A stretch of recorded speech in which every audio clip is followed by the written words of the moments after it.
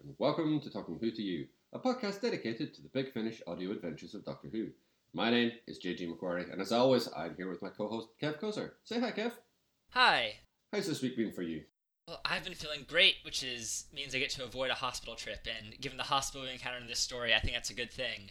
Well, that definitely seems like a good thing indeed. This week, we are covering The Harvest, so that means we are dealing with the Seventh Doctor and Ace, and we're also dealing with the introduction of new companion, Hex. Kev, do you want to give us a quick summary of this one? Sure. The Harvest opens on Hex, who is a nurse at St. Grant's Hospital, and there are suspicious going-ons, and Ace and the Doctor have already sort of supplanted themselves there. Hex is sort of caught up in what they're investigating, which turns out to be Cybermen trying to convert themselves into human flesh while also giving the technology to the European Union to create Cybermen astronauts. That part's a little murkier. But basically it ends with the Cybermen running amok, killing people until the Doctor, Ace, and Hex all stop them. And at the end, Hex asks the Doctor and Ace if he can travel with them. Yeah, that's a very good summary, I think. So, I think this is a strange story in a way, because I think parts of it are very good, and there are parts of it which are just a bit sort of eye-rolling, and there's not an awful lot of consistency between the two. I think one of the weird things about this one is that it deserves real credit for trying to find a new angle on the Cybermen, and we've had so many Cybermen stories at this point, even just by Big Finish's standards, we've had quite a few, if you want to include the Cyberman range. And so it's quite difficult to find a new angle on them, and I quite admire the fact that they've been able to do this, and this idea of them sort of reverse engineering themselves from Cybermen back to human I think that's quite a compelling idea, and I think Dan Abnett's done an interesting thing by trying to drag that sort of out. I'm not sure that every aspect of it lands, but I'm really curious to hear what you think of that. I definitely admire the attempt more than the execution. I think especially all the early scenes with Subject 1, especially thanks to William Boyd's performance, work really well. I think then it sort of falls apart when you have to go through a big old rigmarole of Cyberman exposition, and it ends with them being very much the generic Doctor Who bad guy. But I do think the idea of Cybermen trying to unconvert themselves is a great concept that some mileage has gotten out of before it all just sort of collapses. Yeah, I think that's basically exactly what I think as well. And I mean, it's basically a reverse spare parts. And I wish a little bit more had been done with it, because it's such a shame that rather than sort of having this sort of really sort of sincere attempt to find redemption or whatever you want to call it in the Cybermen, they kind of, everything just sort of collapses back to kind of, well, they're only doing it because it's nothing more than a tactical advantage. And that just seems like such a waste of the concept, because the idea that there might genuinely be Cybermen out there who have understood the mistake that they've made and therefore are trying to do something about it, that's so interesting. And I guess it's vaguely recalls Evil of the Daleks, with like the Dalek factor and the human factor.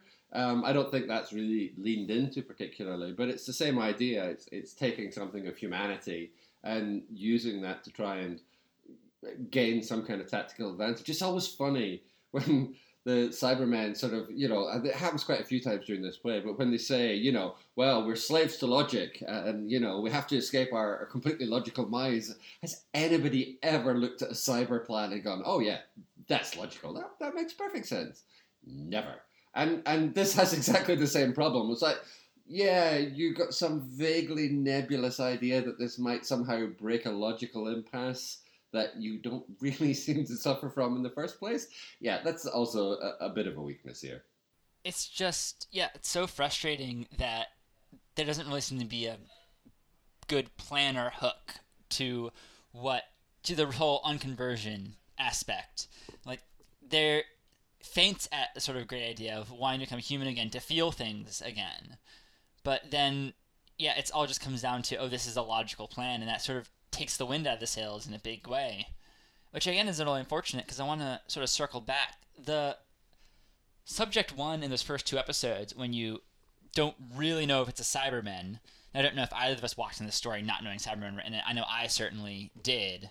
Yeah, I did as well. Yeah, and to the Harvest's credit, this isn't like the usual Master or Dalek or Cyberman story where their faces are plastered all over the cover and mentioned in the publisher summary, and you get credit from Nicholas Briggs or Jeffrey Beavers in the cast. So it doesn't feel like a complete, like, stupid moment to have the Cybermen twist at the end of episode 2. And it does play the cards close to the chest in a intelligent way. And so I can't really fault the story for the fact that we're listening to it almost 15 years later, and we just know it's a Cyberman story because we can look on Doctor Who Wiki and see it's a Cyberman story. That said, it's still a little frustrating to get to the Cybermen after so long of a build-up, but I think that also helps the fact that the Subject 1 scenes are so different. And even if you know it's a Cyberman story going into it, you don't really have a full scope of what's happening until much later on in the story. And revisiting it, having listened to this once before a few years ago, like, even I was sort of thrown off. Like, how is this related to the Cybermen? What is exactly going on with this character? And I found that mystery really compelling for that first half.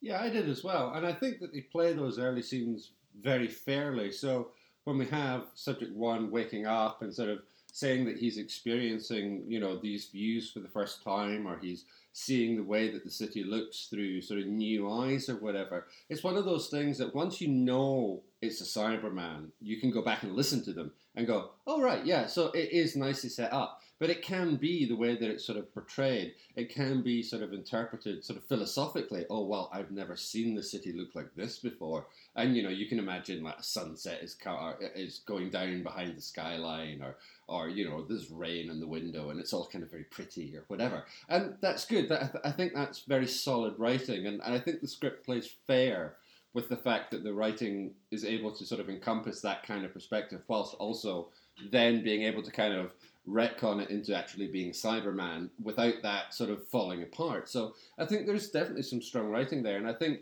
the most compelling aspect of the sort of cyber story is those first sort of maybe 2.5 episodes where Subject 1 is kind of being explored as a character rather than just, all right, here's the returning bad guys this week.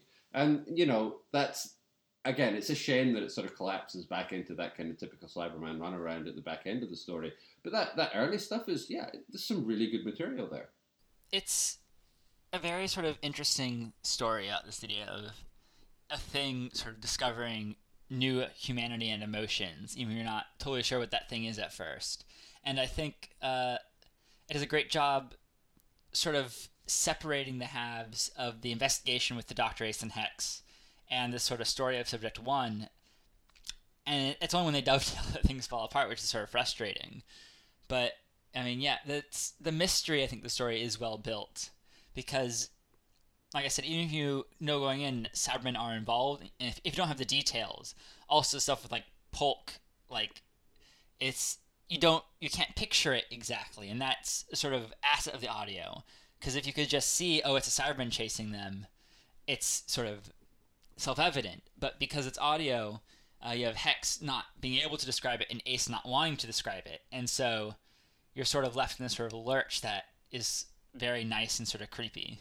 Well, and I think that cliffhanger to episode 2 is really effective when Ace kind of screams, Doctor, it's Cybermen. And again, because the story has played fair up to that point, when she gets that reveal, I think it really lands. A lot of again, particularly the first sort of 2 episodes, there's a really strong kind of new adventurous vibe running through this. So Ace is still doing her sort of McShane thing, and the fact that the Doctor and Ace are already investigating the second the play is kicked off, and they've already, Ace has already been inveigled into the hospital, and she's got her backstory and her idea, all that kind of stuff. And the fact that the Doctor isn't really in episode 1 at all, he gets like 3 lines or something. All that feels very new adventures. And, the way that big reveal comes, that build up to the end of the second episode, it uses the weight of that, I think, to be able to sort of deliver on it fairly. So everything up to that point has been sort of relatively calculated, and, like up to Ace's flirting with Hex and the way that they're kind of exploring everything. It's all very calculated. So when you get that big punch right in the middle of the story, when everything falls apart and there's this sudden desperate realization of what it is that they're facing up against, I think it's really effective. I think it's a really powerful cliffhanger, by far and away the best that this story has to offer, I think. And I think it uses the sort of expectations of that kind of New Adventures-y kind of setup, which even if you haven't read the New Adventures, like if you've, I mean, we've covered, The Rapture, and we've covered Colditz, and we've done Shadow of the Scourge, so we're kind of familiar with that genre within Big Finish, even if you haven't kind of read the books, and I think it uses that as a very effective way of sort of punching into that second cliffhanger really, really effectively. Oh, for sure.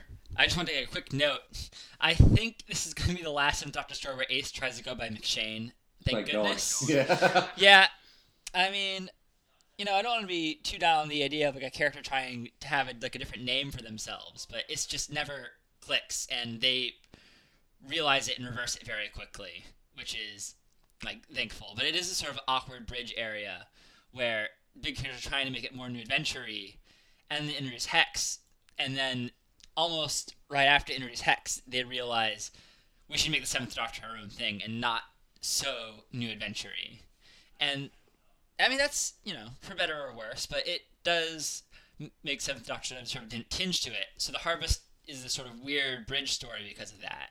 Yeah, it is a weird bridge, and I think one of the problems is that, for example, when we did Shadow of the Scourge, it's not a perfect story by any stretch of the imagination, but it's still a thoroughly enjoyable one, and there's lots to recommend it. So I think being able to explore that sort of New Adventures part of the Seventh Doctor is an intrinsically worthwhile thing for Big Finish to do. I think it's a shame that they haven't done a bit more of it, but I think they need a cleaner dividing line between, okay, this is going to be the sort of Seventh Doctor New Adventures kind of storyline, and then if they're going to do kind of main range stuff with Ace and then going forward with Hex or whatever, then that's its own thing. But yeah, this is a sort of weird hybrid, a sort of weird mid-cybernetic kind of way of doing things, and it doesn't quite land. But I sort of appreciate the fact that they're trying to give Ace a character push, even though the fact of the matter is that the one they try and give her here isn't really the one that sticks. Yeah, not to get too far ahead of ourselves, but they do sort of struggle to push Ace's character. But I think the one element that does sort of set the Ace of Big Finish apart from the Ace on TV or the Ace in other media is her relationship with Hex. And so while maybe Ace taken in a vacuum doesn't really develop much as a character, unfortunately, the relationship with Hex is like sort of this great sort of sounding board for the character. And we've talked about this before in the companion special, but with Ace as the senior member and Hex as sort of the junior, she acts as sort of this great bridge between Hex and the Doctor. So you get sort of the midpoint between someone who's like all-knowing, especially the Seventh Doctor is very all-knowing, and someone like Hex who's a complete newbie to this. Yeah, it's a good way of sort of balancing those things off against each other. And I like the way, even in this story, even before they kind of start to develop a brother-sister relationship together, I like the way that Ace and Hex interact here. I think Sophie Aldred is generally giving one of her better performances here. And I think she's really buoyed by the fact that she's given material which allows her to portray Ace as being more than just kind of, angsty. And I think for all the problems that the character might have going forward in terms of not really developing all that much, I think the way that she's able to work with Hex here is much more interesting than kind of the last couple of sort of, like The Rapture and Colditz, where she's basically just angsty all the time. And the problem with that reading of Ace is that we've seen it, and, we've had it in the audios, we've had it on TV as well, and it's just, that's not really doing anything new with the character, whereas at least here, Ace gets to do something more. As you said, she's kind of that midpoint, and she's a senior figure to Hex, and that gives Sophie Aldred the space to be able to do more interesting things with the character. And I think, generally speaking, she does pretty well here, and I like the way that she works with Philip Oliver. This is a much more relaxed Ace than the more angsty Ace we've seen elsewhere. She's sort of very sort of calm and in control. She gets some great sort of taunts in against people like Garnier across the story, and she doesn't really have a lot of the, like I said, the angst that can sort of weigh the character down. This is a very different Ace from Colditz or The Rapture, and it's one that feels much more assured, and definitely one I much sort of prefer to see. Absolutely, and I think the way that Ace is deployed here is generally quite skillful. So she's allowed enough kind of autonomy within the story to be able to actually really basically resolve the story when she sort of gets to the office in episode 4, and she's able to sort of trigger the safeguard to shut down the cyberhumans. But she's also she needs the Doctor to be part of that. And so she still has a sort of narrative function within the play to be able to fulfill. But I mean, if Ace is sort of well used here, I think Hex gets a terrific kind of start in this story. He's given a lot to kind of cope with. There's a lot of stuff that's sort of thrown at him, and I mean, as far as I'm concerned, Philip Oliver kind of impresses sort of more or less from the first time we hear him, and he kind of carries on sort of throughout the play. He's got there's a lot of emotional range that Hex has to sort of deal with here, and I think he's great at sort of being able to sort of deliver on that, and he feels like such a natural fit for this kind of environment, not just for the sort of stuff that's going on at St. Gart's, but just like dealing with Ace and having all this stuff thrown at him. And he gets that great line, I think it's at the start of episode 2, where the Doctor kind of patronises him and he basically says, listen, I've been through a lot. I am allowed a moment to kind of try and get to grips with this. And that's great. It's so nice to just hear him push back, and you can almost sort of see... Like if this was a proper TV episode, you can imagine Sylvester McCoy's face sort of just raising his eyebrows and looking very impressed, but still kind of striking the same tone with his voice. And it's a lovely little moment, and Hex gets a lot of really great moments like that throughout this play. So yeah, I mean, if the story is a bit flawed here, I think it's a great introduction for Hex all the same.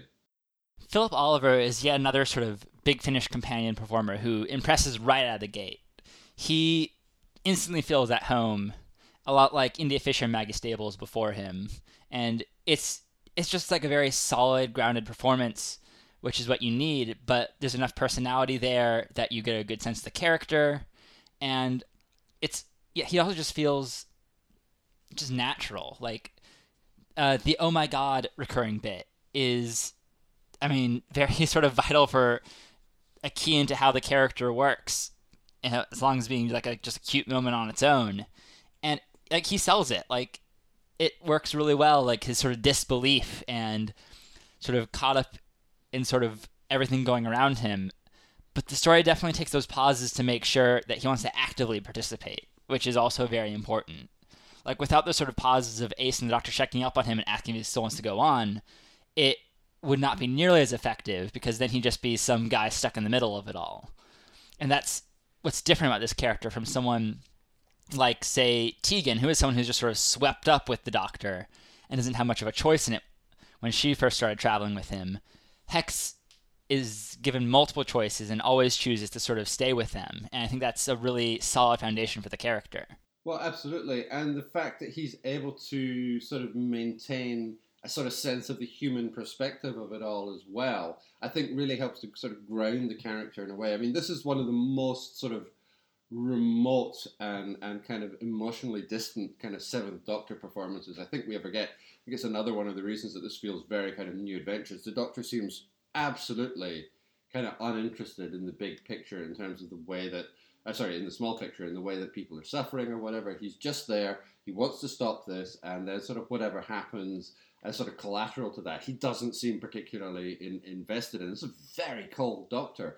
And having Hex there and the sort of warmth that Philip Oliver has been able to bring to that performance, even while still being terrified or still being chased or whatever it is, I think that acts as a very important kind of counterpoint. I mean, Ace is sort of confident and a bit plucky, and she knows what's going on and she knows how to deal with this, but she doesn't really act as a counterbalance to the Doctor's sort of remoteness in this story. So I think it's really crucial that Hex is that sort of extra emotional bandwidth, if you'll excuse the expression, that really allows the sort of play to have an extra dimension. Otherwise, I think this would be a very kind of drab piece of work. And Philip Oliver is absolutely up to the task. And like I mentioned that scene in episode 4 where they're in the office, and he's like screaming at the other Doctor to explain to him how he can try and save a life. And it ought to be kind of a bit hackneyed, but Philip Oliver is so powerful in that moment. He really kind of sells the terror that Hex is going through, but also, like his determination to try and get this guy to survive. And it sounds sort of describing it like that, yeah, like it ought to be a little bit of a cliche, but he's got the kind of emotional heft, and he's a good enough actor to be able to land that moment. And it rather than it being a sort of cliche, it ends up being a really kind of powerful moment in the play. That's going to be sort of a continuing sort of theme with Hex's character, is Philip Oliver's ability to sort of sell these more dramatic moments, because he plays the character so grounded and down to earth, in contrast with his two co-stars. really makes him stand out more and have these more like empathetic, emotional moments. And Oliver does a great job selling them. For sure, Abnett and future writers of Hex, at least the ones that write him well, pick up on that and use that sort of base humanity in the character really well. And like I said, Oliver does a great job selling that. We talked before about Ace's sort of midpoint between the Doctor and Hex in terms of detachedness. And that's why we really need Hex at this point to sort of ground it. Because if you're going to be writing Ace as this someone who's been traveling with the Doctor for undisclosed amount of time, but we can assume years, then that means Hex has to be the stand-in for like a normal person, an audience identification figure, which isn't 100% necessary for Doctor Who, as we've seen multiple times, but it really does help, and it really, when used well, can be very effective, and Hex is a very effective use of that. Well, yeah, I mean, it makes sense that Dan Abnett has a good handle on the character because presumably he's responsible for creating it. But, we're running through a number of Big Finish stories now who have new writers who haven't written for the Range before, who haven't written for Doctor Who before, in a sort of scripted format. I know there's been a couple of comic book writers, and indeed Dan Abnett is a comic book writer. But he is someone that I think... I think I mentioned this back when we were talking about the Axis of Insanity, but he's somebody that he's only got a couple more kind of Doctor Who credits to his range as far as Big Finish are concerned. And it feels like a shame that he doesn't have a little bit more, because I think he gets the way that this works pretty quick, and he's good at getting a handle on the way that these characters need to be written. There's a lot of potential for melodrama here, and we'll talk about sort of episode 4 a bit later on, I guess, which I think it's a shame that episode is so weak and the whole thing kind of collapses back in itself. But sort of like I said when we were discussing Simon Furman and the Axis of Insanity, I think it's a shame that he hasn't done a little bit more, because I think all the right core components are here. But, of course, it's his first time out the gate, so they're not all going to be 100% straight off the bat. Nobody gets it right 100% off the bat.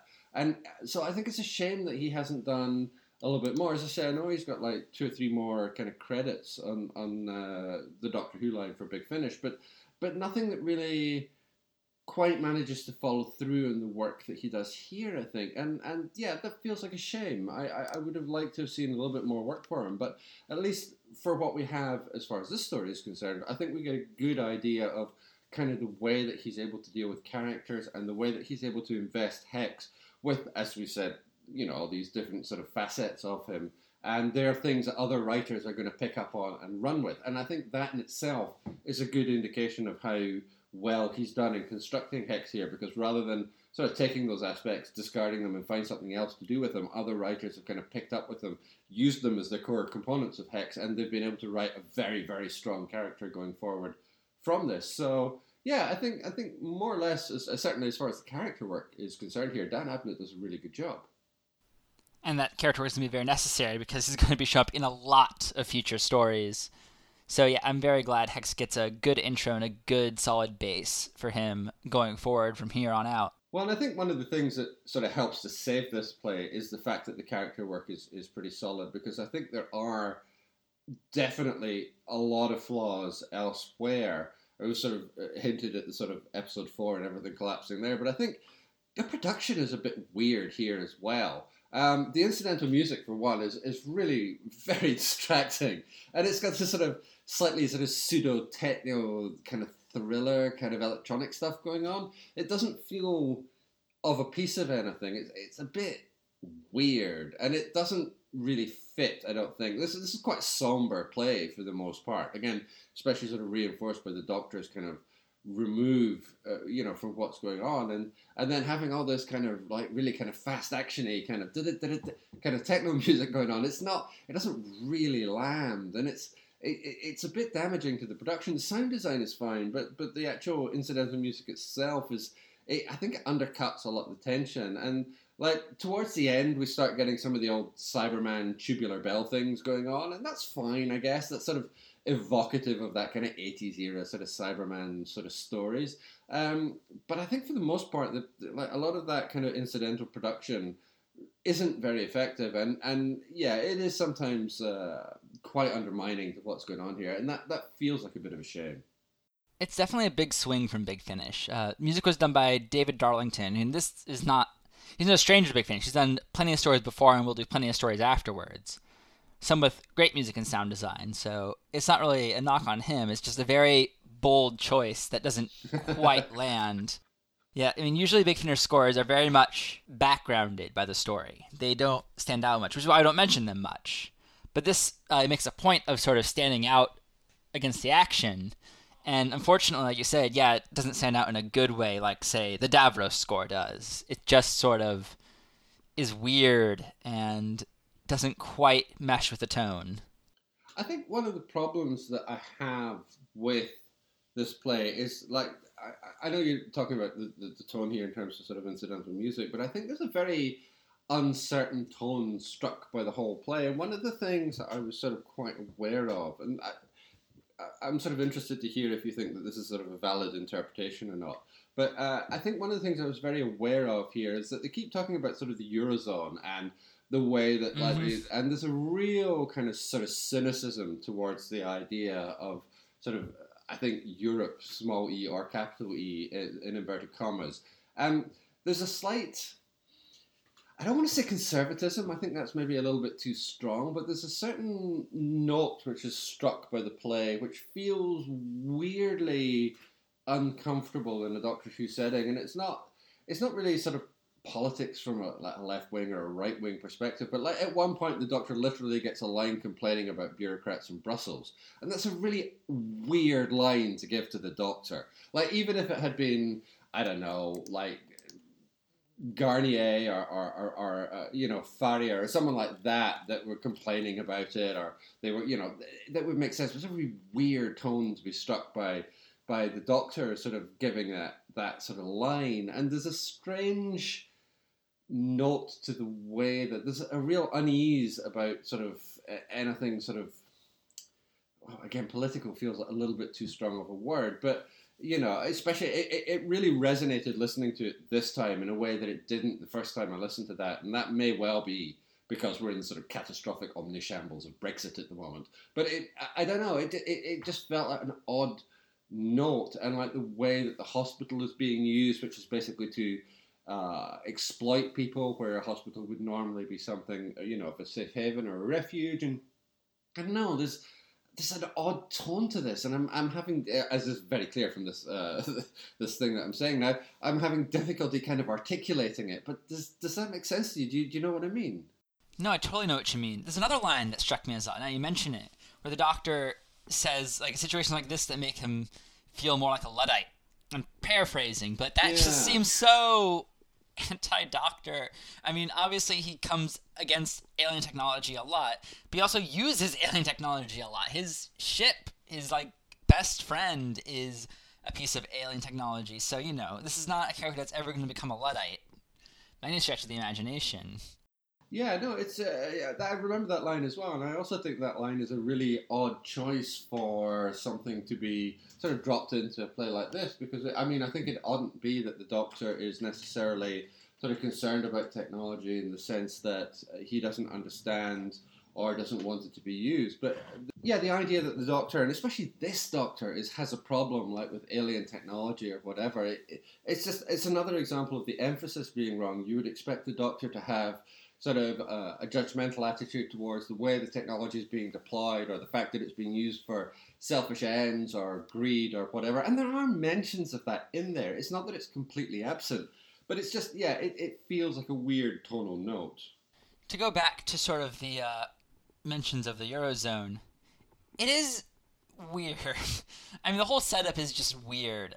The idea that the European Union would become this more militarized sort of power and be fighting with a space race with all the other countries in, what would it be, under 20 years after the story comes out.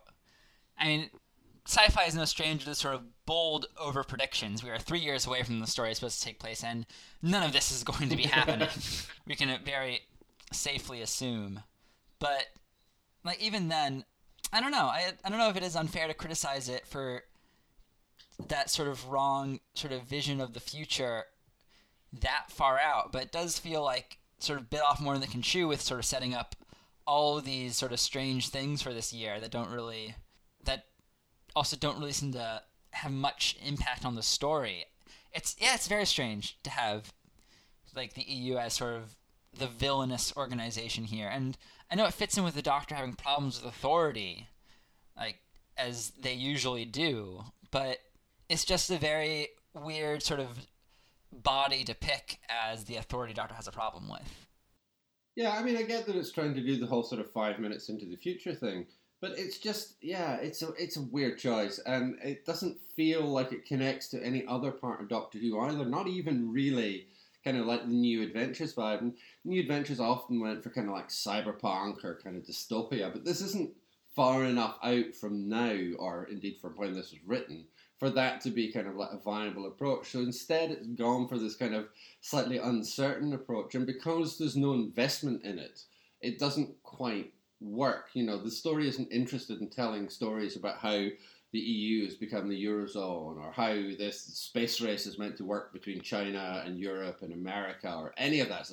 That's just not what this play is about, and it's not interested in it. So I think, so going for a generous interpretation here, but I think it's trying to do the kind of Robert Holmes thing of creating worlds with a few offhand references.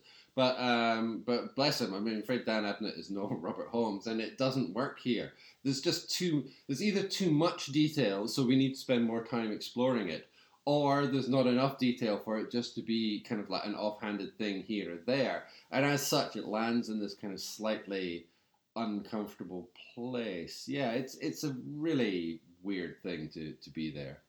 And it also sort of ties into where I think this is a very minor key problem with Hex, but he never feels like he's from the 2020s. He always feels like he's from 2004. Oh, yeah.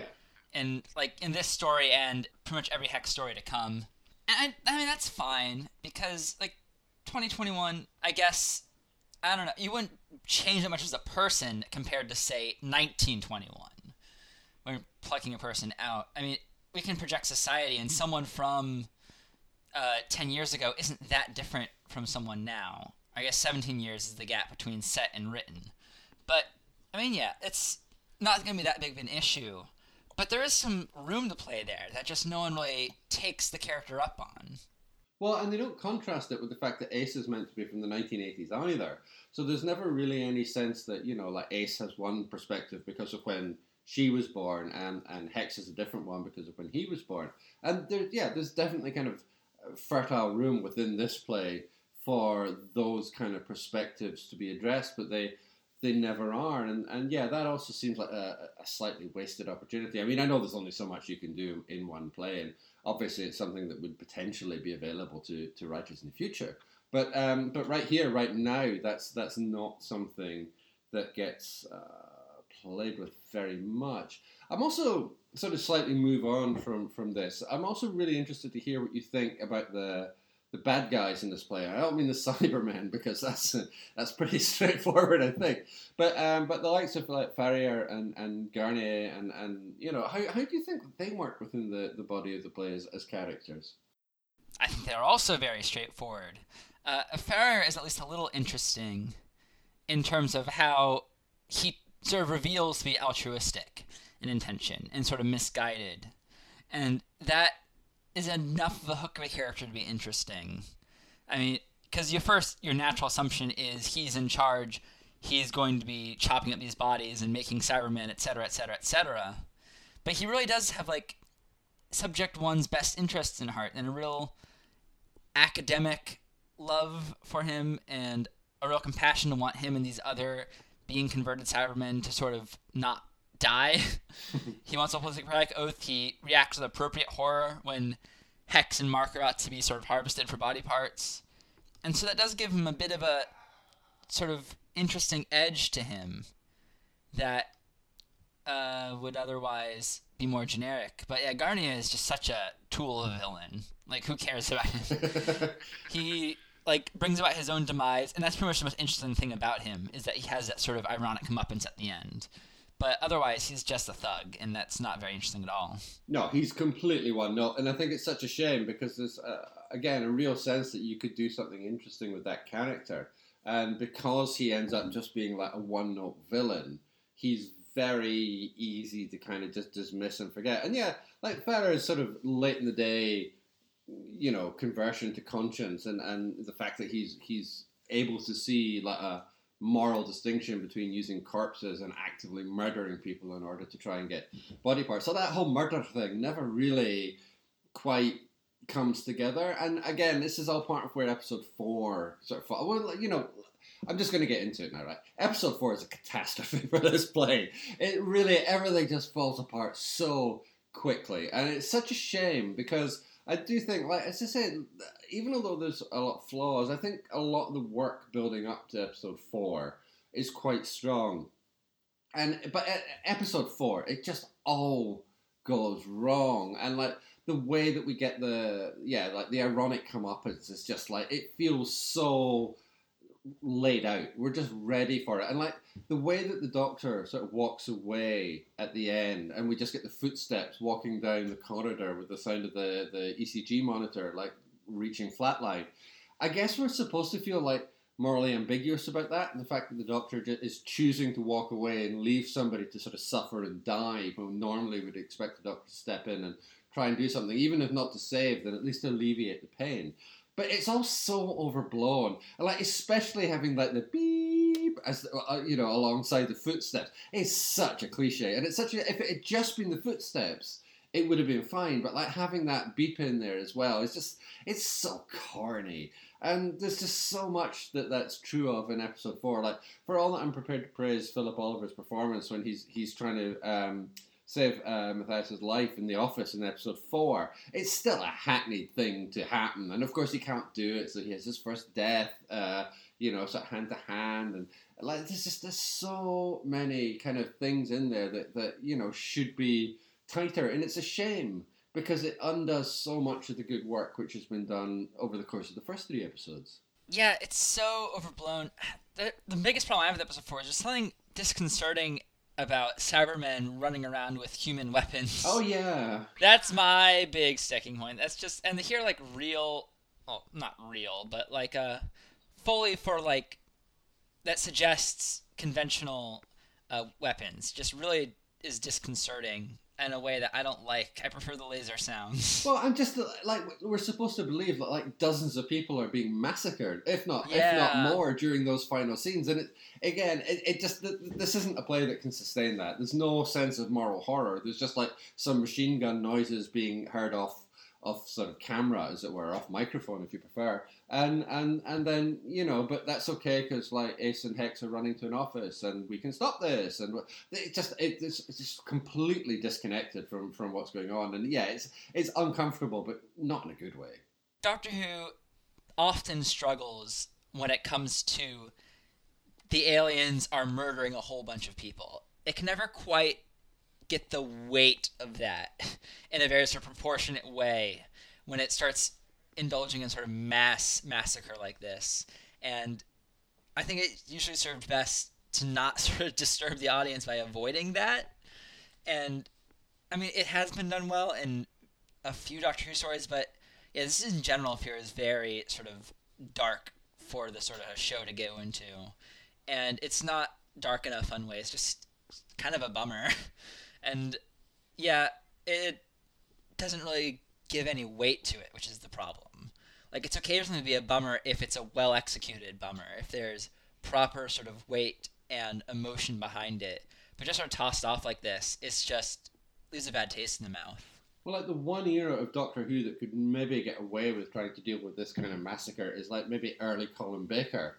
But Sylvester McCoy's era just can't, even like New Adventure Sylvester McCoy era, can't really handle the weight of that. And generally speaking, I do mean generally, it's not always true, but generally speaking, it's better for this kind of play to go for like the horror being small writ large. So if something happens to a character that we care about, somebody that we actually have some affection for or investment in, and they die, and that acts as a kind of synodos of like the bigger picture of more people being killed, that works, that can land.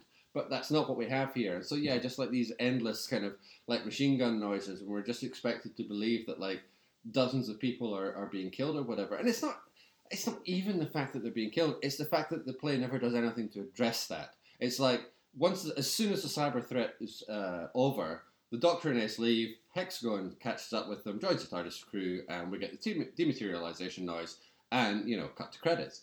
That's it. There's never anything done to address the horror of this. The Doctor doesn't get a speech about how arrogance can lead to such slaughter, or how anything. It's just ignored, and that's I think where the critical failing is. It's just ignoring the implications of what's supposed to be going on here.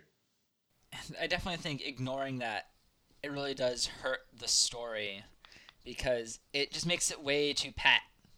Like you said, the whole Doctor walking from the dying subject one thing is just way too pat, and so handed, sort of gift wrapped to be a big moment instead of coming across sort of naturally at all.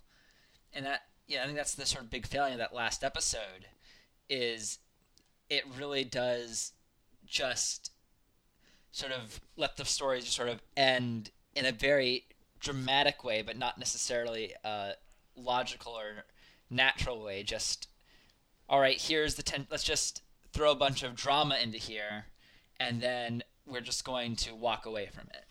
Well, what's frustrating about it is I think it's something that the play actually manages earlier on. So when Hex is dealing with the fact that it's his birthday, one of his friends has been brought into accident emergency and then subsequently dies, I think the play is able to land it at that point, because we get, through Hex, a sense that something has actually happened, and that the event that's happened has actually had some kind of emotional impact. It's not just something which has happened because it's plot convenient, and it's not just something that's ignored because it's in the way. There's a real sense that Hex's reaction to this actually drives some of what happens to him throughout the rest of the play. So it's not that Dan Abnett can't do this. I think he clearly demonstrates that he can, but I think he gets I think he runs away with himself and just gets caught up in the idea of we even have Cybermen with East End gangster accents at one point, which is just, it's just laughable at that point. Apart from the fact that when you get those cyber voices, it sounds really weird when it's not being done by David Banks. But even apart from that, like Polk and that, we don't need an East End gangster Cyberman. This is not the play to try and land that kind of material. Yeah, this might be the only Big Finish story where Nicholas Briggs doesn't voice any Cybermen. I mean, correct me if I'm wrong, either you or the listeners, but it's something at least. Yeah, it's definitely something.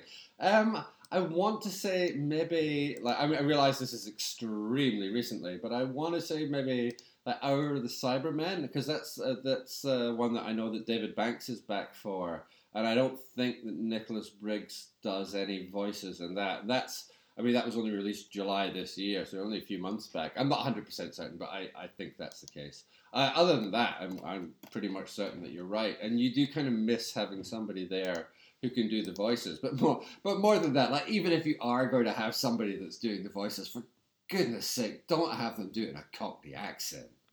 Yeah, you really miss the sort of traditional Cyberman voice. And I know they're going for something different. I wouldn't want Subject 1 to have the Nicholas Briggs voice, otherwise that would just be a dead giveaway. Oh, yeah. But, as far as the cyber sort of grunts, for lack of a better word, I mean, to not have the sort of traditional voice, it really does almost divorce the story from the Cybermen in a weird way. And it's almost like they've changed so much that it doesn't really feel like a typical Cyberman story. It's good, as we mentioned before, because they're trying something new, but also almost feels too detached if you really want a good Cyberman experience, I guess I'm trying to say. Well, and the fact that they have Ace react with such shock, again, at that Season 2 cliffhanger, when she goes, it's Cybermen. It's like, it's drawing a direct line of comparison between this play and the kind of 1980s Cyberman story. So it's not unreasonable to expect at least a little bit of a voice like that. And that's fine. Just like we had the Mondasian Cybermen in Spare Parts. It makes sense because you're talking about the beginnings of the Cybermen, so you use their early voices. Here, you have a late 80s Cybermen, you have Sylvester McCoy, it's that period. So it makes sense to have those kind of big, booming, excellent kind of voices going on. That's fine. And it's the fact that they sort of suggest them, but then kind of blow it a little bit. It's another weird miscalculation, and it's one of the things that stops the play from being sort of really, I don't want to say you can't take it seriously, but it's another little chink in the armor. It's another sort of way that the play doesn't quite work. And because there are so many little chinks here, there's so many chips that can be sort of hacked away at, it means that the details start to matter. So, like in abstract, the fact that they don't quite get the Cyberman voices right doesn't really matter. But when you start lining it up against all the other mistakes which are being made in that last episode, it starts to count for something more. And I think that's a shame, because we talked at the beginning of this sort of recording how it does like very interesting things and very unique things with the Cybermen, and to have it collapse in this 4th episode is a little disappointing. But overall, like, I do think it's a good introduction to Hex, which is what it has to do first and foremost. And I'm glad we have those aspects of it. Yeah, I agree. I think the most important thing that this play had to land was getting Hex introduced and making him a character that you actually want to listen to going forward. And if the Cyberman stuff doesn't land, then at least that does. And you're completely correct. That's the most important thing here. That sounds like a great button to our discussion. We have no letters to read this week, but if you want to email us, please do at talkingwhotoyou@gmail.com. You can also find us on Twitter at talkingwhotoyou. You can find myself on Twitter at Kev Koser, that is KEVKOESER. You can find more of JG's writings at www.jgmcquarrie.scot. Please like, rate, review, and subscribe to us on whatever podcatcher you're using to listen. It helps other people find the podcast. Wow, thank you very much. Next week, we shall be returning to the world of the Sixth Doctor and Evelyn as we venture north of the border and back in time to explore some unexplained going on in what is currently my home city of Edinburgh. And we have a guest next week as well. So we're going to have a new guest, and that is going to be Abby Denton. So we're very much looking forward to her joining our discussion. So, what are the Doctor and Evelyn going to uncover? How will their relationship be affected after the events of Arrangements for War? Will the Scottish accents be any more convincing than the Highlanders? Well, we hope you're going to join us to find out. But until then, keep talking.